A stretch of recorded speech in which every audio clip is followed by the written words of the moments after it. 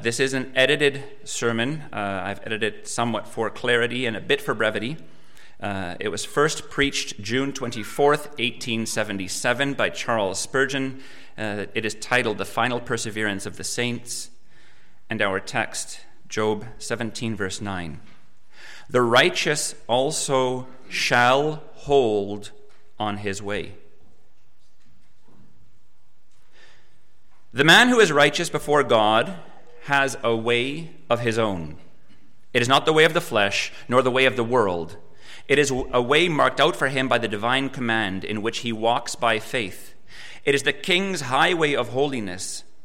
The unclean shall not pass over it. Only the ransomed of the Lord shall walk there, and these shall find it a path of separation from the world. Once entered upon the way of life, the pilgrim must persevere in it or perish. For thus saith the Lord, if any man draw back, my soul shall have no pleasure in him. Perseverance in the path of faith and holiness is a necessity of the Christian, for only he that endureth to the end, the same shall be saved. It's in vain to spring up quickly like the seed that was sown upon the rock, and then by and by wither when the sun is up. That would prove that such a plant had no root in itself. But the trees of the Lord are full of sap, and they abide and continue and bring forth fruit even in old age, to show that the Lord is upright. There is a great difference between nominal Christianity and real Christianity, and this is generally seen in the failure of the one and the continuance of the other. Now, the declaration of the text is that the truly righteous man shall hold on his way. He shall not go back. He shall not leap the hedges and wander to the right hand or to the left. He shall not lie down in idleness, neither shall he faint and cease to go upon his journey, but he shall hold on his way.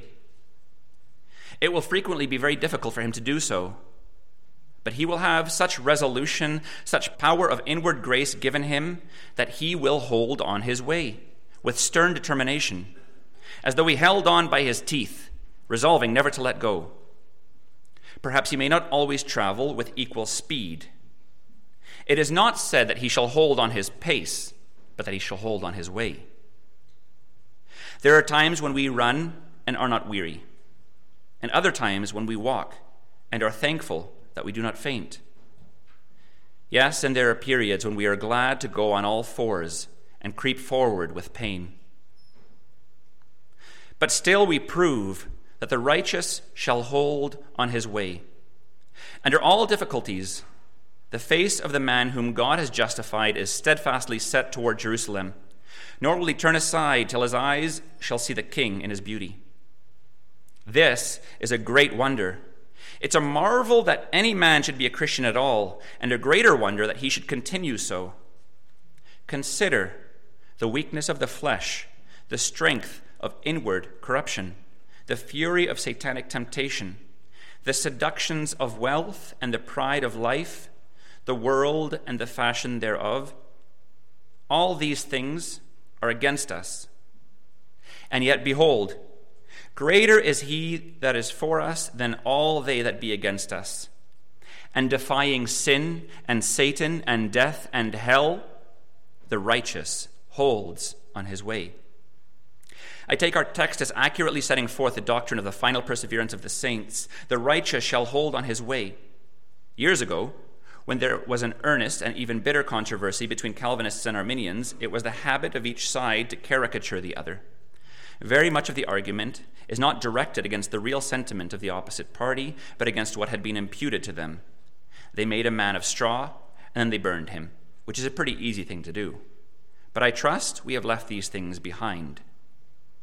The glorious truth of the final perseverance of the saints has survived controversy, and in some form or other is the cherished belief of the children of God. Take care, however, to be clear as to what it is. Scripture does not teach that a man will reach his journey's end without continuing to travel along the road. It's not true that one act of faith is all, and that nothing is needed of daily faith, prayer, and watchfulness. Our doctrine is the very opposite. namely, that the righteous shall hold on his way, or in other words, shall continue in faith, in repentance, in prayer, and under the influence of the grace of God. We do not believe in salvation by a physical force which treats a man as a dead log and carries him, whether he will or not, toward heaven. No, he holds on. He's personally active about the matter. He plods on uphill and down dale till he reaches his journey's end. We never thought nor even dreamed that merely because a man supposes that he once entered on this way, he may therefore conclude that he is certain of salvation, even if he leaves the way immediately. No, but we say that he who truly receives the Holy Ghost, so that he believes in the Lord Jesus Christ, shall not go back, but will persevere in the way of faith. It's written, "He that believeth and is baptized shall be saved." And this cannot be if he were left to go back and delight in sin as he did before. And therefore he shall be kept by the power of God through faith unto salvation. Though the believer to his grief will commit many a sin, yet still the tenor of his life will be holiness to God, and he will hold on in the way of obedience. We detest the doctrine that a man who has once believed in Jesus will be saved even if he altogether forsook the path of obedience. We deny that such a turning aside is possible to the true believer. And therefore, the idea imputed to us is clearly an invention of the adversary. No, beloved, a man, if he is indeed a true believer in Christ, will not live after the will of the flesh. When he does fall into sin, it will be his grief and misery, and he will never rest till he is cleansed from guilt. But I will say this of the believer, that if he could live as he would like to live, he would live a perfect life. If you ask him after believing that he may live as he wants, he will reply, "Would God I could live as I want, for I desire to live altogether without sin. I want to be perfect, even as my Father in heaven is perfect." The doctrine is not the licentious idea that a believer may live in sin, but that he cannot and will not do so. This is the doctrine, and we will first prove it, and secondly, we will improve it by drawing two spiritual lessons therefrom. Let us prove the doctrine. Please follow me with your Bibles open. You dear friends, have most of you received as a matter of faith the doctrines of grace. And therefore to you the doctrine of final perseverance cannot require any proving, because it follows from all the other doctrines. We believe that God has an elect people whom he has chosen unto eternal life, and that truth necessarily involves the perseverance in grace. We believe in special redemption, and this secures the salvation and consequent perseverance of the redeemed. We believe in effectual calling, which is bound up with justification, a justification which ensures glorification.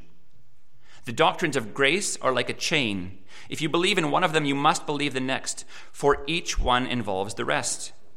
Therefore I say that you who accept any of the doctrines of grace must receive this also as involved in them. But I'm about to try to prove to those who do not receive the doctrines of grace. I would not argue in a circle and prove one thing which you doubt by another thing which you doubt. But to the law and to the testimony, to the actual words of Scripture, we will refer the matter. Before we advance to the argument, it will be well to remark that those who reject the doctrine frequently tell us that there are many cautions in the Word of God against apostatizing, and that those cautions can have no meaning if it be true that the righteous shall hold on his way. But what if those cautions are the means in the hand of God of keeping his people from wandering? What if they are used to excite a holy fear in the mind of his children, and so become the means of preventing the evil which they denounce?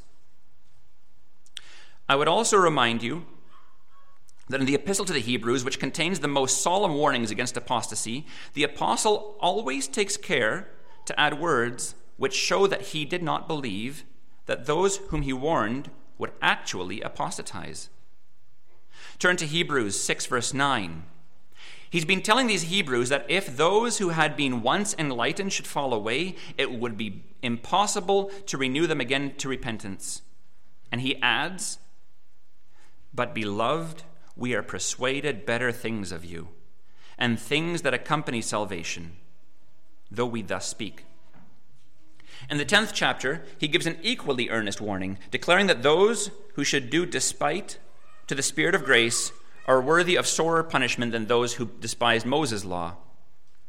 But he closes the chapter with these words. That's chapter 10. "Now the just shall live by faith. If any man draw back, my soul shall have no pleasure in him. But we are not of them who draw back unto perdition, but of them that believe to the saving of the soul." Thus he shows what the consequences of apostasy would be, but he's convinced that they will not choose to incur such a fearful doom.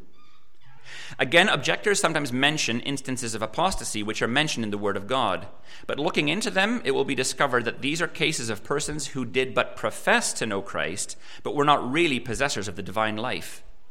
John, in his first epistle, 2 verse 19, fully describes these apostates. "They went out from us, but they were not of us. For if they had been of us, they would no doubt have continued with us. But they went out, that they might be made manifest that they were not all of us." The like is true of that memorable passage in John where our Savior speaks of the branches of the vine which are cut off and cast into the fire. These are described as branches in Christ that bear no fruit. Are those real Christians? How can they be so if they bear no fruit? "By their fruits ye shall know them."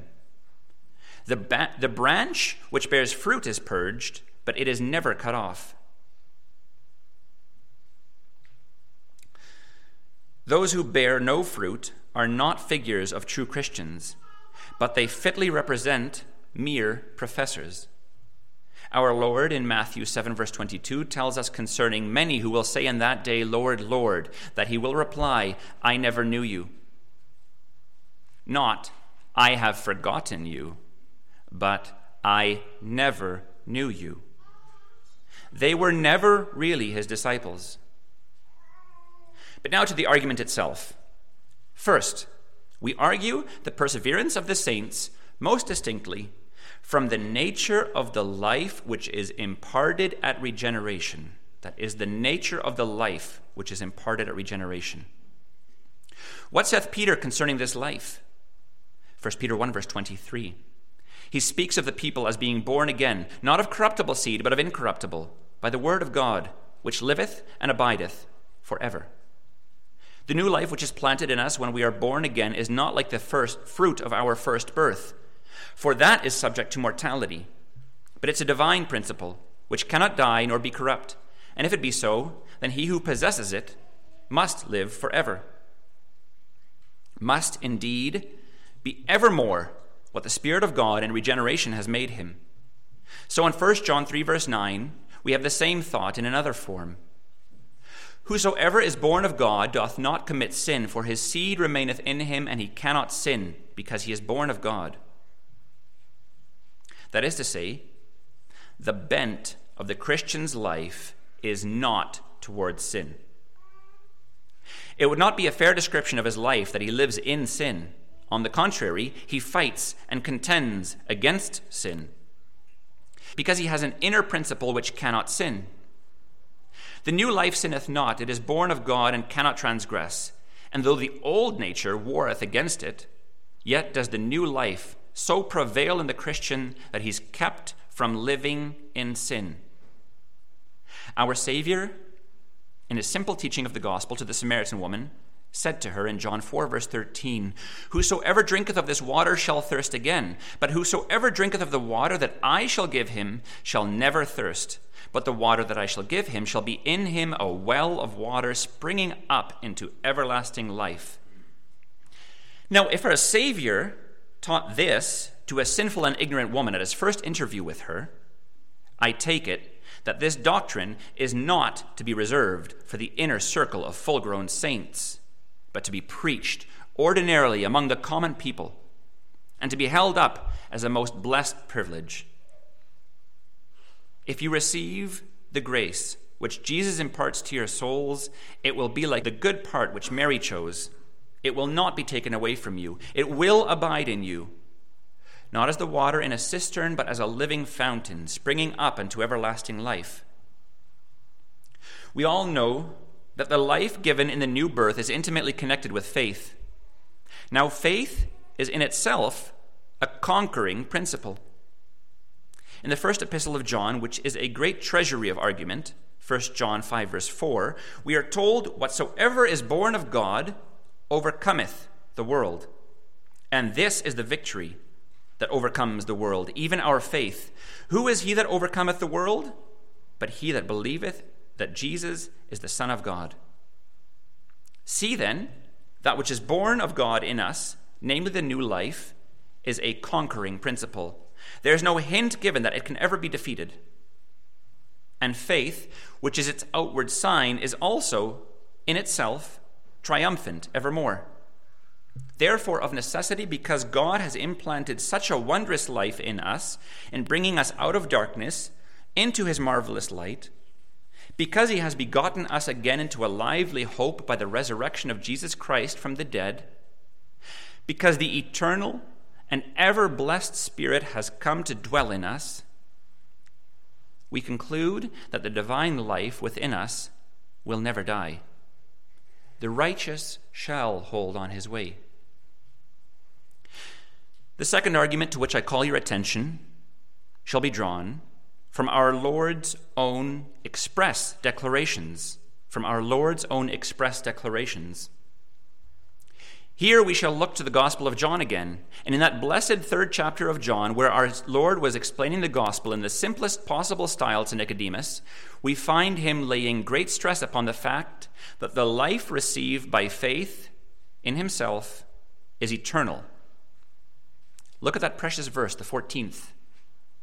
"As Moses lifted up the serpent in the wilderness, even so must the Son of Man be lifted up, that whosoever believeth in him should not perish, but have eternal life." Do men therefore believe in him and yet perish? Do they believe in him and receive a spiritual life which comes to an end? It cannot be. For God gave his only begotten Son, that whosoever believeth in him should not perish. But he would perish if he did not persevere to the end. And therefore he must persevere to the end. The believer has eternal life. How then can he die so as to cease to be a believer? If he does not abide in Christ, he evidently does not have eternal life. Therefore he will abide in Christ, even to the end. For God so loved the world that he gave his only begotten Son, that whosoever believeth in him should not perish, but have everlasting life. To this, some reply that a man may have everlasting life and lose it. To which we answer that the words cannot mean this. Such a statement is a self-evident contradiction. If the life be lost, the man is dead. How then did he ever have everlasting life? It's clear that he had a life which lasted only for a while. He certainly did not have everlasting life, for if he did, then he would need to live everlastingly. He that believes on the Son has everlasting life, John 3, verse 36. The saints in heaven have eternal life, and no one expects them to perish. Their life is eternal, but eternal life is eternal life, whether the person possessing it dwells on earth or in heaven. I need not read all the passages in which the same truth is taught, but further on, in John 6, verse 47, our Lord told the Jews, "Verily, verily, I say unto you, he that believeth on me hath everlasting life." Not temporary life, but everlasting life. And in the 51st verse, he said, "I am the living bread which came down from heaven. If any man eat of this bread, he shall live forever." Then comes that famous declaration of the Lord Jesus Christ, which, if there were no other at all, would be quite sufficient to prove our point. John 10, verse 28. "And I give unto my sheep eternal life, and they shall never perish.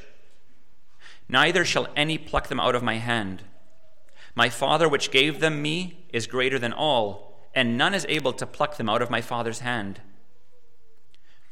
What can he mean but this, that he's grasped his people, and that he means to hold them securely in his mighty hand? Over and above the hand of Jesus, which was pierced, comes the hand of the omnipotent Father as a sort of second grasp. My Father, which gave them me, is greater than all, and no man is able to pluck them out of my Father's hand. Surely this must show that the saints are secure from anything and everything which would destroy them, and consequently safe from total apostasy. Another passage speaks to the same effect. It's to be found in Matthew 24, verse 24, where the Lord Jesus has been speaking the false prophets that should deceive many. There shall arise false Christs and false prophets, and shall show great signs and wonders, insomuch that, if it were possible, they shall deceive the very elect. Which shows that it is impossible for the elect to be deceived by them. Of Christ's sheep it is said, a stranger will they not follow, for they know not the voice of strangers, but by divine instinct they know the voice of the good shepherd, and they follow him. Thus has our Savior declared, as plainly as words possibly can express it, that those who are his people possess eternal life within themselves, and shall not perish, but shall enter into everlasting joy. The righteous shall hold on his way. A third blessed argument for the safety of the believer is found in our Lord's intercession. Our Lord's intercession, which shows the connection between the living intercession of Christ and the perseverance of his people. Wherefore also he is able to save them to the uttermost that come unto God by him, seeing he ever liveth to make intercession for them. That's Hebrews 7, verse 25. Our Lord Jesus is not dead. He has risen. He has gone up into glory, and now before the eternal throne he pleads the merit of his perfect work. And as he pleads there for all his people, whose names are written on his heart as the names of Israel were written on the jeweled breastplate of the high priest, his intercession saves his people even to the uttermost. If you'd like an illustration of it, you must turn to the case of Peter, which is recorded in Luke 22, verse 31, where our Lord said, Simon, Simon, behold, Satan hath desired to have you, that he may sift you as wheat. But I have prayed for thee, that thy faith fail not. And when thou art converted, strengthen thy brethren. The intercession of Christ does not save his people from being tried and tempted and tossed up and down like wheat in a sieve. It does not save them even from a measure of sin and sorrow, but it does save them from total apostasy. Peter was kept, and though he denied his master, yet it was an exception to the great rule of his life. By grace he did hold on his way, because not only then, but many other times, though he sinned, he had an advocate with the Father, Jesus Christ the righteous. If you desire to know how Jesus pleads, read at your leisure at home that wonderful 17th chapter of John, the Lord's Prayer. What a prayer it is. While I was with them in the world, I kept them in thy name. Those that thou givest me I have kept, and none of them is lost but the son of perdition, that the scripture might be fulfilled. Judas was lost, but he was only given to Christ as an apostle, and not as one of his sheep. He had temporary faith and maintained a temporary profession, but he never had eternal life, or he would have lived on. Those groans and cries of the Savior which accompanied his pleadings in Gethsemane were heard in heaven and answered. Holy Father, keep through thine own name those whom thou hast given me. The Lord does keep them by his word and spirit, and will keep them. If the prayer of Christ in Gethsemane was answered, how much more that which now goes up from the eternal throne itself? Oh, if my Lord Jesus pleads for me, I cannot be afraid of earth or hell. That living intercessory voice has power to keep the saints, And so has the living Lord himself, for he has said, because I live, ye shall live also. John 14, verse 9. Now for a fourth argument. We gather sure confidence of the perseverance of the saints from the character and work of Christ. From the character and work of Christ. I will say little about that, for I trust my Lord is so well known to you that he needs no word of commendation from me to you. But if you know him well, you will say that what the apostle does in 2 Timothy 1 verse 12, I know whom I have believed, and am persuaded that he is able to keep that which I have committed unto him against that day.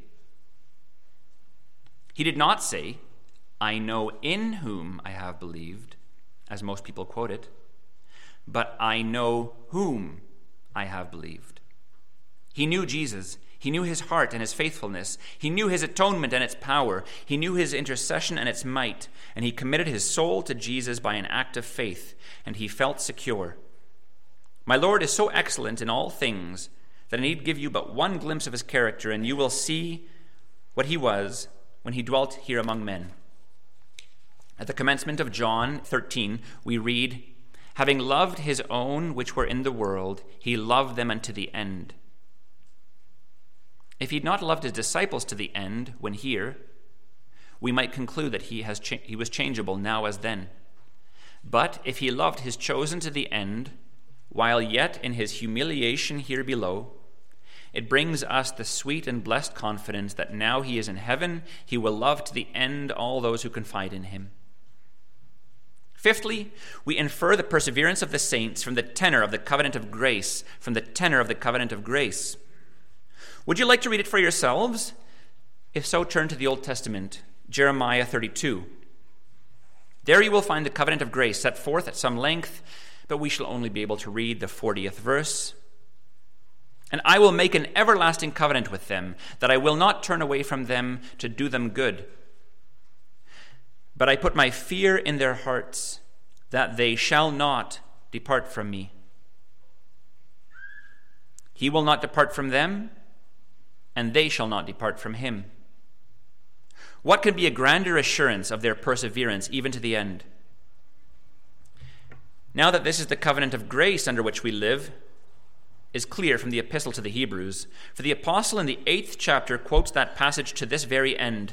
The question runs thus: Behold, the days come, saith the Lord, when I will make a new covenant with the house of Israel and with the house of Judah, not according to the covenant that I made with their fathers in the day when I took them by the hand to lead them out of the land of Egypt, because they continued not in my covenant, and I regarded them not, saith the Lord.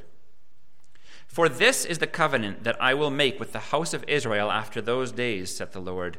I will put my laws into their mind and write them in their hearts. And I will be to them a God, and they shall be to me a people. The old covenant had an if in it. And so it suffered shipwreck. It was, if you will be obedient, then you shall be blessed. And hence there came a failure on man's part. And the whole covenant ended in disaster.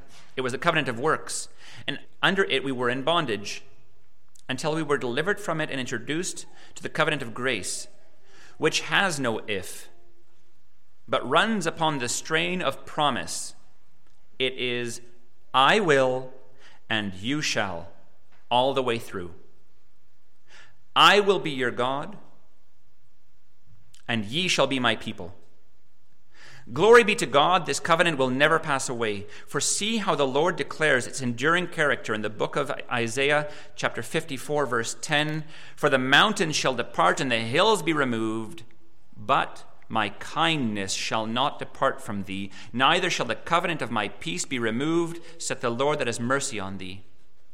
And again, in Isaiah 55, verse 3, I will make an everlasting covenant with you, even the sure mercies of David.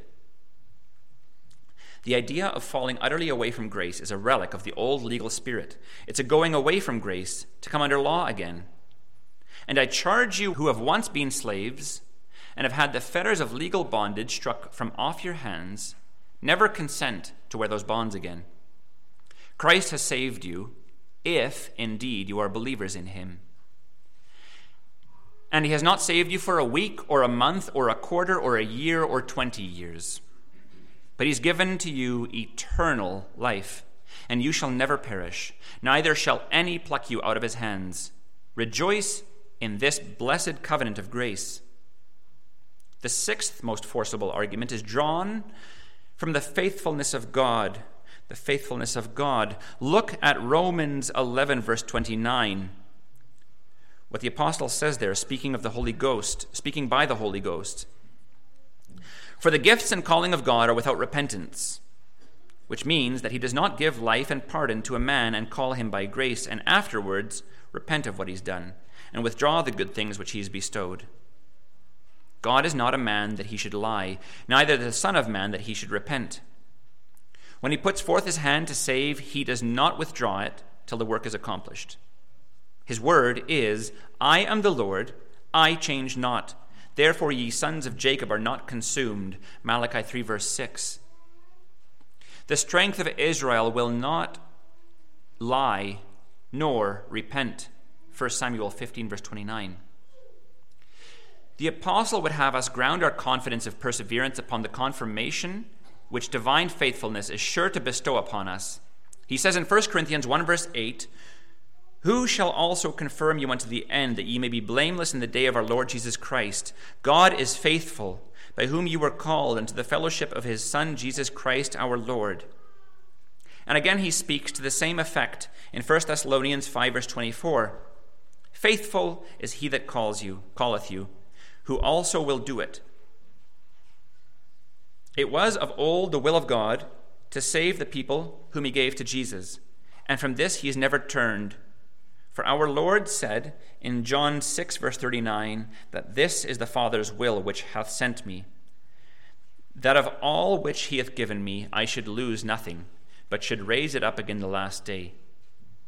Thus you see from these passages, and there are a number of others, that God's faithfulness secures the preservation of his people, and the righteous shall hold on his way.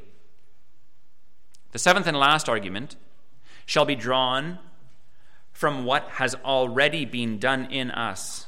From what has already been done in us. I shall do little more than quote the scriptures and leave them to sink into your minds. A blessed passage is that. In Jeremiah 31 verse 3, the Lord hath appeared of old unto me, saying, Yea, I have loved thee with an everlasting love. Therefore with loving kindness have I drawn thee. If he did not mean that his love would be everlasting, he would never have drawn us at all. But because that love is everlasting, therefore with loving kindness has he drawn us. The apostle argues this in a very elaborate manner in Romans 5, verse 9 to 10. Much more then, being now justified by his blood, we shall be saved from wrath through him. For if when we were enemies, we were reconciled to God by the death of his Son, much more, being reconciled, we shall be saved by his life. I cannot stop to show how every word of this passage is emphatic, but so it is. If God reconciled us when we were enemies, he certainly will save us now that we are his friends.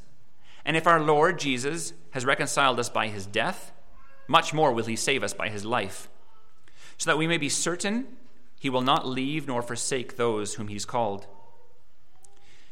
Do you need me to bring to your minds that golden chapter, the 8th chapter of Romans, the noblest of all language that was ever written by the human pen?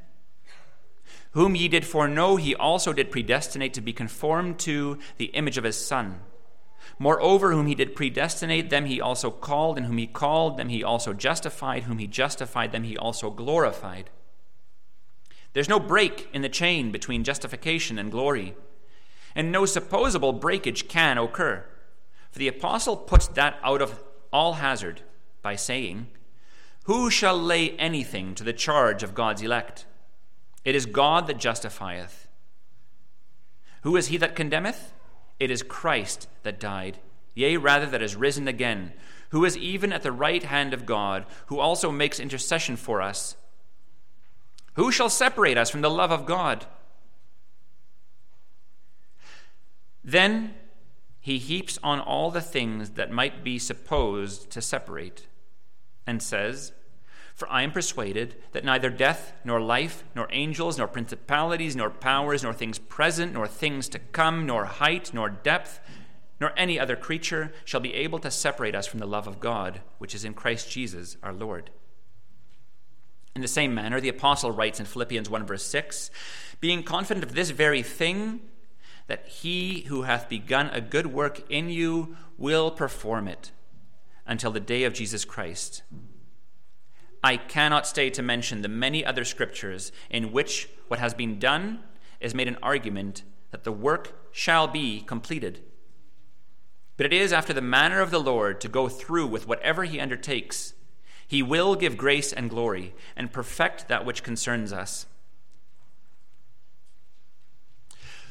One marvelous privilege which has been bestowed upon us is of peculiar significance. We are one with Christ by close, vital spiritual union. We are taught of the Spirit that we enjoy a marriage union with Jesus Christ our Lord. Shall that union be dissolved? We are married to him. Has he ever given a bill of divorce? There never has been such a case as the heavenly bridegroom divorcing from his heart a chosen soul to whom he's been united in the bonds of grace. Listen to these words from the prophecy of Hosea 2:19-20. And I will betroth thee unto me forever. Yea, I will betroth thee unto me in righteousness and in judgment and in loving kindness and in mercies. I will even betroth thee unto me in faithfulness, and thou shalt know the Lord.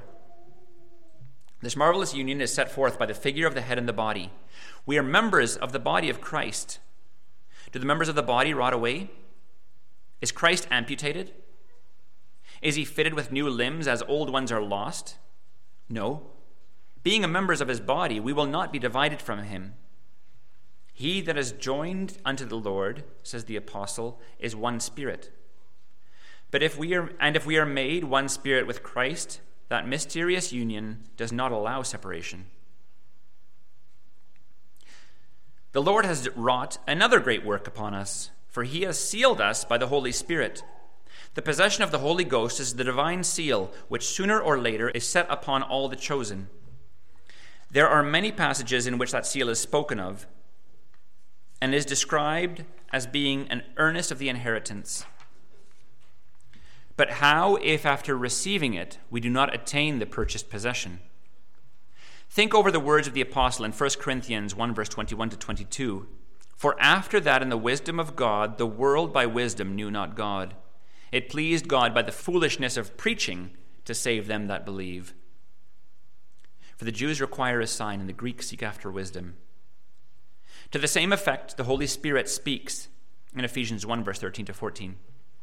In whom ye also trusted, after that ye heard the word of truth, the gospel of your salvation, in whom also after that ye believed ye were sealed with that Holy Spirit of promise, which is the earnest of our inheritance until the redemption of the purchased possession, unto the praise of his glory.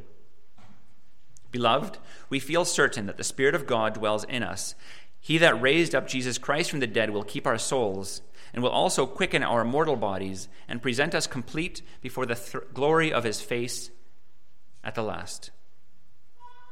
Therefore we sum up the argument with the confident expression of the apostle when he said in 2 Timothy 4 verse 18, the Lord shall deliver me from every evil work, and will preserve me unto his heavenly kingdom, to whom be glory forever and ever.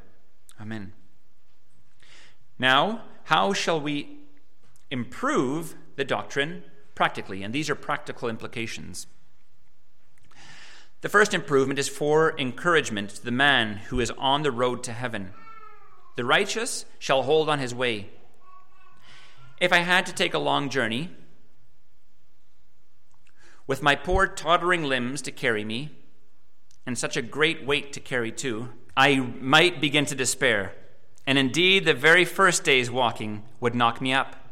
But if I had a divine assurance unmistakably saying, you will hold on your way and you will get to your journey's end, I feel that I would brace myself to achieve the task. One might hardly undertake a difficult journey if he did not believe that he would finish it. But the sweet assurance that we shall reach our home makes us take up courage. The weather is wet, rainy, blusterous, but we must keep on, for the end is sure. The road is rough and runs uphill and down dale. We pant for breath, and our limbs are aching. But as we know we shall get to our journey's end, we push on. We're ready to creep into some cottage and lie down to die of weariness, saying, I shall never accomplish my task. But the confidence which we have received sets us on our feet, and off we go again. To the right-hearted man, the assurance of success is the best stimulus for labor. If it be so, that I shall overcome the world, that I shall conquer sin, that I shall not be an apostate, that I shall not give up my faith, that I shall not fling away my shield, that I shall come home a conqueror, then I will play the man and fight like a hero. Brethren, we will do the same if we realize that we are preserved in Christ Jesus, kept by the power of God through faith unto salvation. Every true believer shall be a conqueror, and hence the reason for warring a good warfare. There is laid up for us in heaven a crown of life that fades not away. The crown is laid up for us, not for chance comers. The crown reserved for me is so that no one else can wear it. And if it is so, then will I battle and strive to the end, till the last enemy is overcome and death itself is dead. The second improvement is this. What an encouragement this is to sinners who desire salvation. It should lead them to come and receive it with great delight. Those who deny this doctrine offer sinners a poor salvation, not worth having, and it's no marvel that they turn away from it. According to some, eternal life is given to you, but then it may not be eternal. You may fall away from it. It may last only for a short time. When I was but a child, I used to trouble myself because I saw some of my young companions who were a little older than myself. When they became apprentices and came to London, they became vicious. I've heard their mothers' laments and seen their tears. I've heard their fathers express bitterest sorrow over the boys, whom I knew in my class to be quite as good as I ever had been. And it used to strike me with horror that I perhaps might sin as they had done. They became Sabbath breakers, and in one case there was a theft from the till to go into Sunday pleasuring. I dreaded the very thought. I desired to maintain an unsullied character, and when I heard that if I gave my heart to Christ, he would keep me, that was the very thing which won me. It seemed to be a celestial life assurance for my character, that if I would really trust Christ with myself, he would save me from the errors of youth, preserve me amid the temptations of manhood, and keep me to the end. I was charmed with a thought that if I was made righteous by believing in Christ Jesus, I should hold on my way by the power of the Holy Spirit. That which charmed me in my boyhood is even more attractive to me in middle life. I'm happy to preach to you a sure and everlasting salvation. I feel that I have something to bring before you this morning, which is worthy of every sinner's eager acceptance. I have neither if nor but with which to dilute the pure gospel of my message. Here it is. He that believes and is baptized shall be saved. I dropped a piece of ice on the floor yesterday, and I said to someone who was in the room, "Does that not look like a diamond?" Oh, he said, "You wouldn't leave it on the floor, I bet, if it were a diamond of that size." Now, I have a diamond here. Eternal life, everlasting life. I think you would haste to pick it up at once, to be saved now, to be saved in living, to be saved in dying, to be saved in rising again, forever and ever by the eternal power and infinite love of God. Is not this worth having? Grasp at it, poor soul. You may have it if you but believe in Jesus Christ. Or in other words, trust your soul with him. Deposit your eternal destiny in this divine bank when you can say, "I know whom I have believed and am persuaded that he is able to keep that which I have committed to him against that day." The Lord bless you for Christ's sake. Amen.